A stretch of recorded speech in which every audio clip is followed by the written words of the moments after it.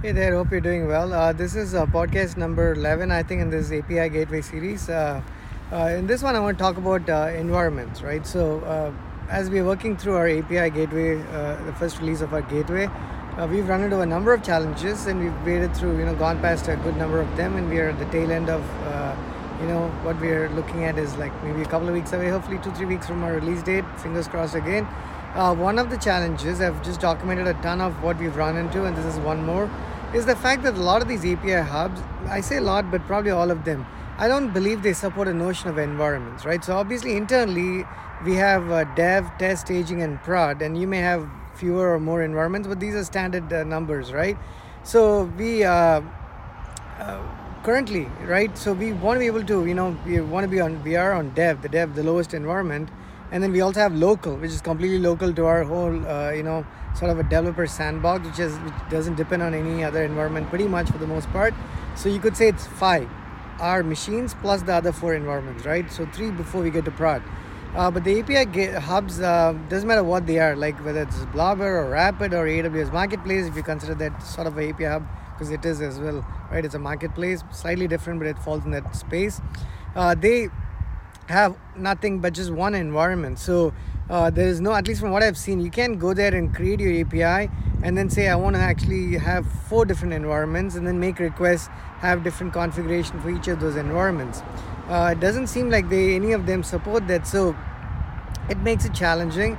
So one of the workarounds, even if it's not, it's a little bit painful, but it's still a viable workaround, is you create 4 APIs as though they are different APIs, even though they're exactly the same, and then call them differently, right? So you have a production version that will be called, say, in our case, Snowpal Project Management API. That's our first API that we're going to publish.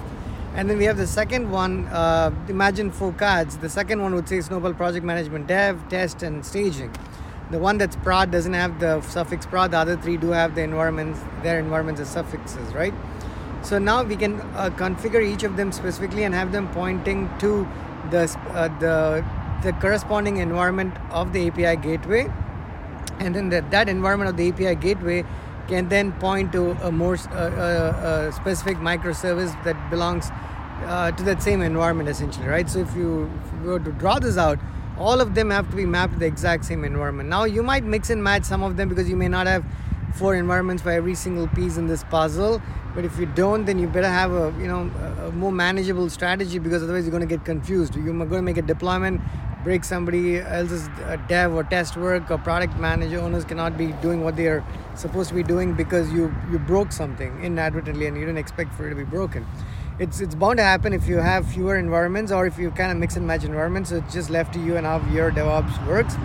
But the cleanest way I can think of is having one for each, and then all the way straight through, right? So one like dev on the hub, dev on the API gateway, dev on our microservices, dev for the databases, and so on and so forth. It takes a bit of effort, and it costs money also, right, to have spawn all of these environments.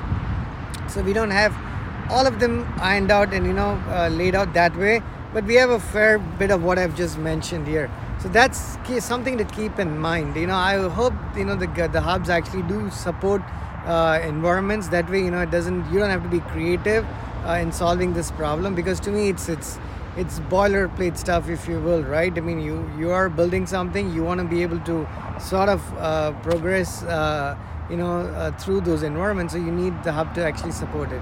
So just to recap, what we have and what we're actually starting out to do is trying to have these variations as APIs themselves, and it's not just for the initial release. I can see that just stay there. So the moment we publish a second API, not the second version of the first API, mind you, the second API, we're going to have 4 of those cards for that API as well.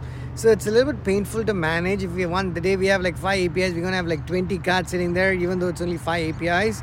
5 is a lot of APIs, but I say even though it's only because it's 20% of the actual number of cards that show up on these hubs, right? So that is a sizable challenge, something that's eating up our time actually. So I figured I just want to document that, and hope it helps you. And again, watch out for our release. It's coming very, very soon. We couldn't be more stoked about it.